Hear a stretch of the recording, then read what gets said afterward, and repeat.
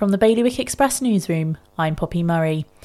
A monumental law has been passed in Jersey to make non-physical domestic abuse, including coercion and control, illegal.